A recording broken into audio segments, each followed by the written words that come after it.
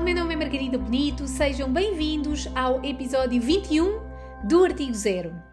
Cobrar ou não cobrar, eis a questão.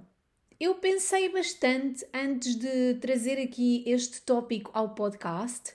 Parece-me que a cobrança de honorários é um tema um bocadinho sensível, que causa alguma ansiedade, mas ainda assim eu achei que o tema era de extrema importância. Concordam? Ora, eu lembro-me que já enquanto advogada vivi uma situação muito constrangedora com esta coisa de cobrar honorários. E cá vou eu então partilhar mais uma história minha, assim um bocadinho embaraçosa, mas vamos a isso. Eu acho que aí desse lado todos se vão rever neste tipo de situações. É sexta-feira à noite, vamos tomar café com amigos e há sempre alguém que traz para cima da mesa um tema qualquer que envolve direito. E então, Margarida, o que é que achas? Como é que eu resolvo isto? Ou, sei lá, estamos num jantar de família e este é também assim um cenário muito propício para que um tio, um avô, um primo afastado, etc. Margarida, diz lá então como é que eu resolvo esta situação. E em todas estas situações, sobretudo quando somos jovens e, claro, inexperientes, tendemos a responder assim meio acabrunhados e tentar explicar, na maior parte dos casos, que a lei diz uma coisa, mas que tudo depende do caso concreto. A resposta que, já agora, sabemos que nunca sacia a nossa audiência. E de repente ali estamos nós, no meio de uma coisa que devia configurar uma consulta jurídica. Partilhamos conhecimento, pomos toda a nossa dedicação, vontade, expertise e nada. Quem aí desse lado me ouve, revê-se nesta situação, é bastante comum, não é? Ora, e é a partir de um contexto semelhante que a minha história se desenrola. Eu era uma jovem advogada e uma amiga de um namorado meu da altura queria, acho eu, comprar um apartamento e fez-me umas perguntas, creio que acerca do contrato de promessa de compra e venda. Eu não me lembro bem em concreto da questão, mas lembro-me que tratámos das coisas por e-mail. Portanto, ela fez-me perguntas, a conversa começou numa destas sextas-feiras à noite ou sábado à noite num café e depois todo o assunto foi tratado por e-mail. E entre perguntas e respostas eu acabei efetivamente por ajudá-la e até me lembro que lhe poupei alguns milhares de euros. Mas a uma pergunta seguiu-se outra e outra e outra e às tantas, reparem bem naquilo que eu vou dizer, eu achei por bem cobrar. Enfim, com certeza que já conseguem adivinhar o resultado. Ela não pagou, reclamou e, claro, não se tornou minha cliente. E há uns dias, sem querer, eu estava à procura de uns documentos e acabei por encontrar a resposta que eu lhe enviei. Resposta que lembram muito bem que os meus colegas de escritório na altura me ajudaram a escrevinhar. E eu vou partilhar esta resposta já, porque algumas das questões levantadas por esta pessoa são também questões, objeções muitas vezes levantadas por clientes. Bom, mas partindo deste contexto, eu tenho duas opções aqui. Uma opção é culpar o cliente por não reconhecer o meu valor, não ter bom senso, não valorizar o meu conhecimento intelectual, etc. A segunda opção é olhar para o meu comportamento e ver aquilo que da próxima vez eu posso melhorar para evitar que tal situação se repita. Não importa, no entanto, fazer aqui uma ressalva e dizer que na altura, é óbvio, eu culpei o meu cliente, eu disse mal de mim e do mundo, ai meu Deus, que só a mim é que estas coisas me aconteciam, imaginem, até cortei relações. Mas é à luz dos meus conhecimentos de hoje que, convosco, eu escolho hoje a segunda opção. Portanto, escolho a segunda opção, olhar para o meu comportamento e vou justificar essa minha segunda opção.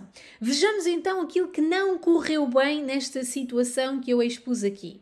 O que é que não correu bem? Ora, eu achar que era ok ser só uma perguntinha, não é? Quando somos ali abordados num contexto mais informal e sobretudo entre amigos, é só uma perguntinha, não é?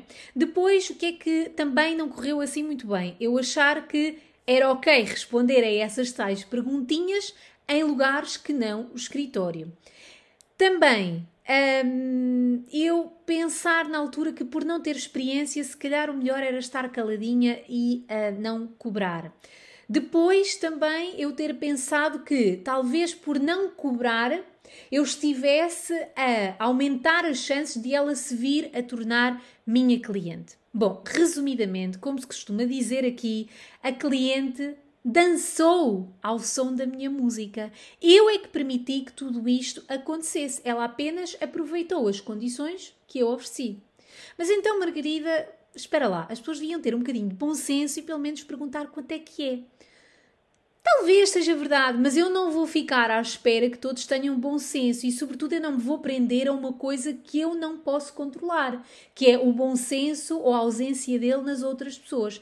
Aquilo que eu vou tentar fazer é olhar para mim, para o meu escritório e tentar criar regras e depois implementá-las. Por exemplo, definir que as consultas são todas pagas e só têm lugar mediante marcação prévia. E acontecem ou no escritório ou via, sei lá, uma plataforma de videoconferência, não é?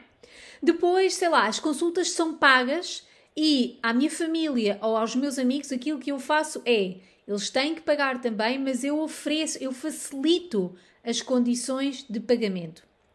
E claro que assim que eu crio estas regras, elas têm que ser comunicadas desde o início. Ou seja, eu quero que desde o primeiro momento, eu quero que o meu cliente alinhe as suas expectativas. Ele saiba com aquilo que pode contar ao trabalhar comigo.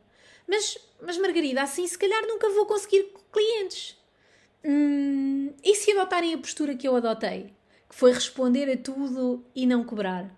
Viram? Aquilo que eu fiz também não me garantiu um cliente. Portanto, aqui importa refletir, e este era assim o primeiro ponto que eu queria trazer para cima da mesa e que eu acho que me atrapalhou imenso a mim, é refletir sobre as nossas crenças limitadoras ou autossabotadoras. Primeiramente, importa que nos livremos de crenças que eventualmente estejam a limitar o nosso agir, que nos estejam a sabotar. E falo de coisas que, como já referi acima, coisas como é só uma pergunta, eu ainda não tenho muita experiência, portanto, se não tenho muita experiência, como é que eu vou cobrar a consulta? Eu não sei muito sobre este assunto, portanto é melhor não cobrar. Ou se calhar se eu não cobrar, o cliente talvez regresse e me dê trabalho. Ou ainda esta ilusão de que ao não cobrar eu estou a criar uma relação de confiança, o cliente confia em mim e portanto vai regressar, etc, etc, etc. Ora, isto são tudo crenças que limitam a maneira como eu atuo. Por acreditar nestas coisas que não são verdade, eu acabo por não cobrar por uma coisa que eu adquiri, que me esforcei por adquirir e que estou legitimada a fazer. Portanto, lá porque a profissão serve o valor maior da justiça e de que não é mercantilizável, caramba, de repente parece que é pecado ganhar dinheiro. E não é crime ganhar dinheiro. E é importante que a valorização do nosso trabalho e do nosso escritório parta de nós mesmos. E eu não falo em valorização, eu não falo em peneiras, em autoengrandecimento, nada disso mesmo. Eu falo em factos. Fizemos a faculdade, fizemos uma pós-graduação, fizemos o mestrado, passámos num exame da ordem, um exame difícil para caramba, temos as competências técnicas necessárias para exercer.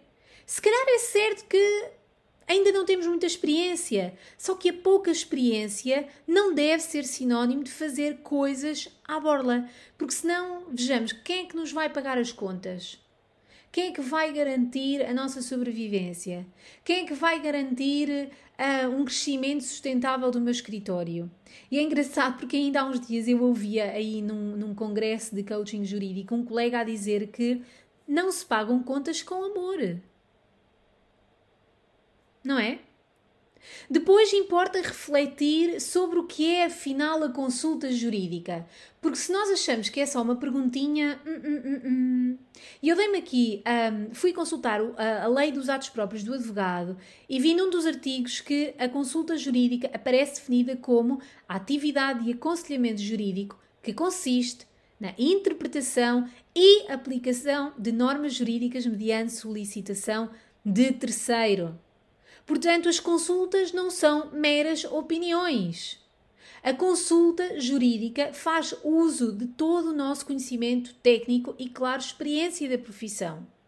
E eu sei que muitas vezes a dúvida sobre cobrar ou não cobrar surge neste momento da consulta jurídica, apesar de também muitas vezes eu trabalho com alguns colegas que têm algumas dificuldades até em apresentar uma nota de honorários por um trabalho que foi até mais passado no tempo, é muitas vezes neste momento da consulta, por nós próprios acharmos que é só uma perguntinha, não é?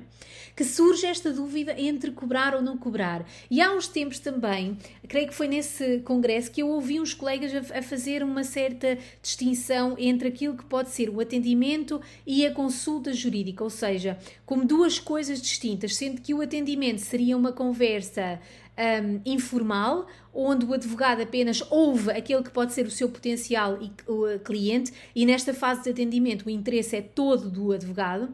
A consulta, por sua vez, é já do interesse do cliente, e na consulta são prestados pareceres técnicos, fruto, repito, da formação técnica e a experiência acumulados. Portanto, aquilo que eu estou a cobrar no preço de uma consulta é, claro, eu estou a fazer-me valer do meu conhecimento técnico, mas eu também estou a poupar um monte de dores de cabeça ao meu cliente. Quanto é que vale uma noite de sono bem dormida, sabendo que o meu problema, que o meu grande problema, que o bicho de sete cabeças que eu tenho entre mãos, está entregue a um advogado em quem eu confio, que é sério e competente e que vai olhar e zelar pelos meus interesses? Quanto é que isto não vale? Isto vale o preço de uma consulta, muitas vezes. Não é? E depois, quer dizer, o não cobrar a consulta, de certa maneira, desvaloriza a profissão. Só que é importante que o cliente entenda o motivo pelo qual tem que pagar a consulta. Portanto, é nosso papel enquanto advogados explicar que cobramos a consulta, porque na consulta existe uma análise detalhada do contexto do cliente, da situação do cliente, muitas vezes também uma análise de documentos e até, quem sabe, o apontar de um caminho jurídico. E depois convenhamos, se a tal perguntinha fosse de resposta fácil, a pessoa não necessitava de uma ajuda especializada, não é? Além disso, acrescentei aqui também um ponto para nós pensarmos. Nós todos pagamos uma consulta médica, uma consulta no dentista, uma consulta com uma psicóloga. Portanto, porquê é que os clientes do advogado não hão de pagar também a uma consulta jurídica? Mais uma vez, refiro, creio que é nosso trabalho educar o nosso potencial cliente. Ou seja, eu não quero projetar a culpa ou o resultado de uma determinada situação em algo que eu não posso controlar, que é, mas o cliente, ele nem sequer perguntou quanto é que era. Eu não quero entrar por esta opção. Eu quero escolher a opção em que eu posso ver aquilo que eu posso fazer. Ok? Depois, um terceiro ponto de reflexão que eu acrescentei aqui foi esta coisa entre... Uma coisa é o preço, outra coisa é o valor. São coisas diferentes. O valor é aquilo que eu agrego à minha advocacia. E o preço é o valor, é o numérico, não é? É o número, são 75 euros, por exemplo. Isto é o preço. E, portanto, eu devo entender que eu posso e devo gerar o meu valor. E como é que eu posso gerar valor para mim e para o meu escritório? Bom, antes de mais importa entender que nenhum cliente que entre no escritório pela primeira vez vai ali exatamente naquele momento sem nos conhecer previamente, sem ter tido uma qualquer referência, ninguém nos vai ali de repente numa primeira visita confiar o problema jurídico que tem entre mãos, não é? E isto é assim quase como as nossas relações pessoais. Por exemplo, ninguém se conhece e casa de um dia para o outro. Quer dizer, agora parece que há uns programas de televisão assim, não é? Que as pessoas casam sem se conhecer. Mas, enfim, não é sobre estas exceções que eu estou a falar. Ou seja, normalmente na nossa vida pessoal, nós conhecemos alguém, depois começamos a sair com a pessoa, depois namoramos, depois por norma há um pedido de noivado e finalmente há o tal contrato de casamento. Portanto, há todo um caminho prévio ao casamento. E eu achei engraçado nós compararmos aqui o nosso caminho pessoal depois com a nossa relação com o cliente. Este é um caminho importante e decisivo e que vai conduzir àquele contrato. O mesmo acontece com o nosso potencial cliente. Esse caminho que antecede o aperto de mãos, não é? Ok, doutor, eu quero que me trate deste assunto. É todo um caminho de marketing, de posicionamento, de me dar a conhecer. De me dar a conhecer com seriedade e com credibilidade num determinado assunto. Bom, E como prometido é devido, eu vou partilhar aqui então a resposta que eu elaborei há uns anos atrás a esta pessoa que não quis pagar a consulta jurídica, já fazendo aqui a ressalva de que eu já fiz aqui o meu mea-culpa, não é? Na altura eu não tinha este nível de autoconhecimento, portanto na altura eu só a culpei a ela, mas ainda assim eu acho pertinente partilhar aqui esta resposta porque alguns dos pontos que esta pessoa mencionou são muitas vezes mencionados por clientes. Portanto, vamos a isso? Vamos a isso. E cá vamos então. Ora, uma das coisas que esta pessoa alegou é que, para não querer pagar, não é? É que era só um esclarecimento de dúvidas. Era só aquela questão da perguntinha, era só uma perguntinha. E então a resposta que eu dei foi a seguinte, e eu vou passar a ler, ok? Então, a questão que me colocaste não é uma simples dúvida. Bem pelo contrário, o assunto era bastante complicado. Tanto assim que trocámos vários e-mails no sentido de bem te esclarecer acerca das questões relacionadas com o assunto. Acresce ainda que este assunto é de tal forma complicado que, à medida que te fui esclarecendo, sempre surgiram novas questões da tua parte. Ok? Depois, a pessoa alegou também que não queria pagar a consulta porque tudo tinha sido tratado via e-mail. Ao que eu respondi o seguinte: o meio usado para o tratamento deste assunto foi, lembro-te, vejam bem, eu nem me lembrava deste pormenor aqui, foi escolhido por ti, tendo-me limitado a aceitar esse mesmo meio, pensando até que te evitaria deslocações e sujeições ao horário do escritório. Contudo, as respostas foram obviamente dadas de forma tão cuidada, tanto assim é que foram respostas escritas, ou mais. Entendo por isso que em nada o tratamento deste assunto foi informal. Antes, pelo contrário. Depois, a pessoa dizia também que eu não havia tomado a iniciativa de a avisar que pretendia cobrar pelo esclarecimento de dúvidas. Ao que eu respondi o seguinte: neste aspecto, assumo, tenho que concordar contigo. Foi falha minha não te ter alertado, há aqui uma certa ironia, pessoal, não te ter alertado que o trabalho de qualquer pessoa deve ser pago, o que, aliás, só sucedeu por tal me parecer notório e de conhecimento generalizado. No que respeita à advocacia, boa parte dessa profissão exerce-se efetivamente esclarecendo dúvidas sobre questões jurídicas. Como é evidente, o exercício dessa profissão a pedido tem por correspectivo a obrigação de pagamento dos correspondentes honorários de forma idêntica ao que sucederá com a prática de atos próprios de qualquer outra profissão, sobretudo com as ditas profissões liberais, por exemplo, medicina, arquitetura. Será que terias assumido esta postura se tivesses pedido a um amigo arquiteto que te elaborasse uma planta para um edifício? Bom, outra objeção que a pessoa levantou é que a pessoa alegou que se te estava a incomodar ou a abusar da tua boa vontade, podias ter dito, não é? Porque eu assim parava e então não pagava. Bom, ao que eu respondi, não é qualquer incómodo, é apenas o exercício da minha profissão. Depois a pessoa ainda reafirmou por escrito que, obviamente, Margarida, não te vou pagar.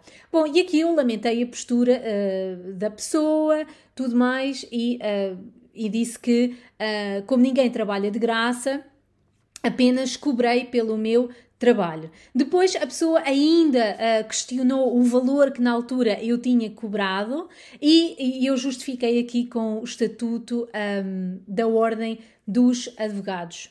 E, portanto, esta foi a maneira como eu respondi a estas objeções. Porquê é que eu partilho isto? Porque eu considero que às tantas vos pode ser útil aí do outro lado, porque considero que esta pessoa, ao levantar-me estas questões, depois nós temos que saber lidar e ultrapassar estas objeções de uma maneira assertiva, eficiente e sem deixar dúvidas, naturalmente, educadamente, claro.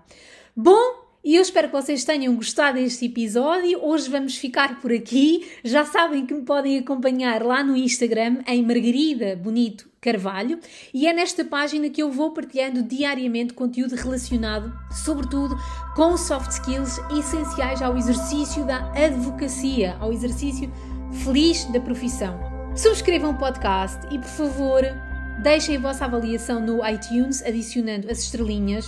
Deem-me o vosso feedback, eu estou disponível lá no Instagram, podem sempre enviar-me mensagens comentários, que eu tenho todo o gosto em vos ouvir. E se gostam do conteúdo e acham que pode ser útil a outras pessoas, partilhem. Obrigada e encontramos-nos no próximo Artigo Zero.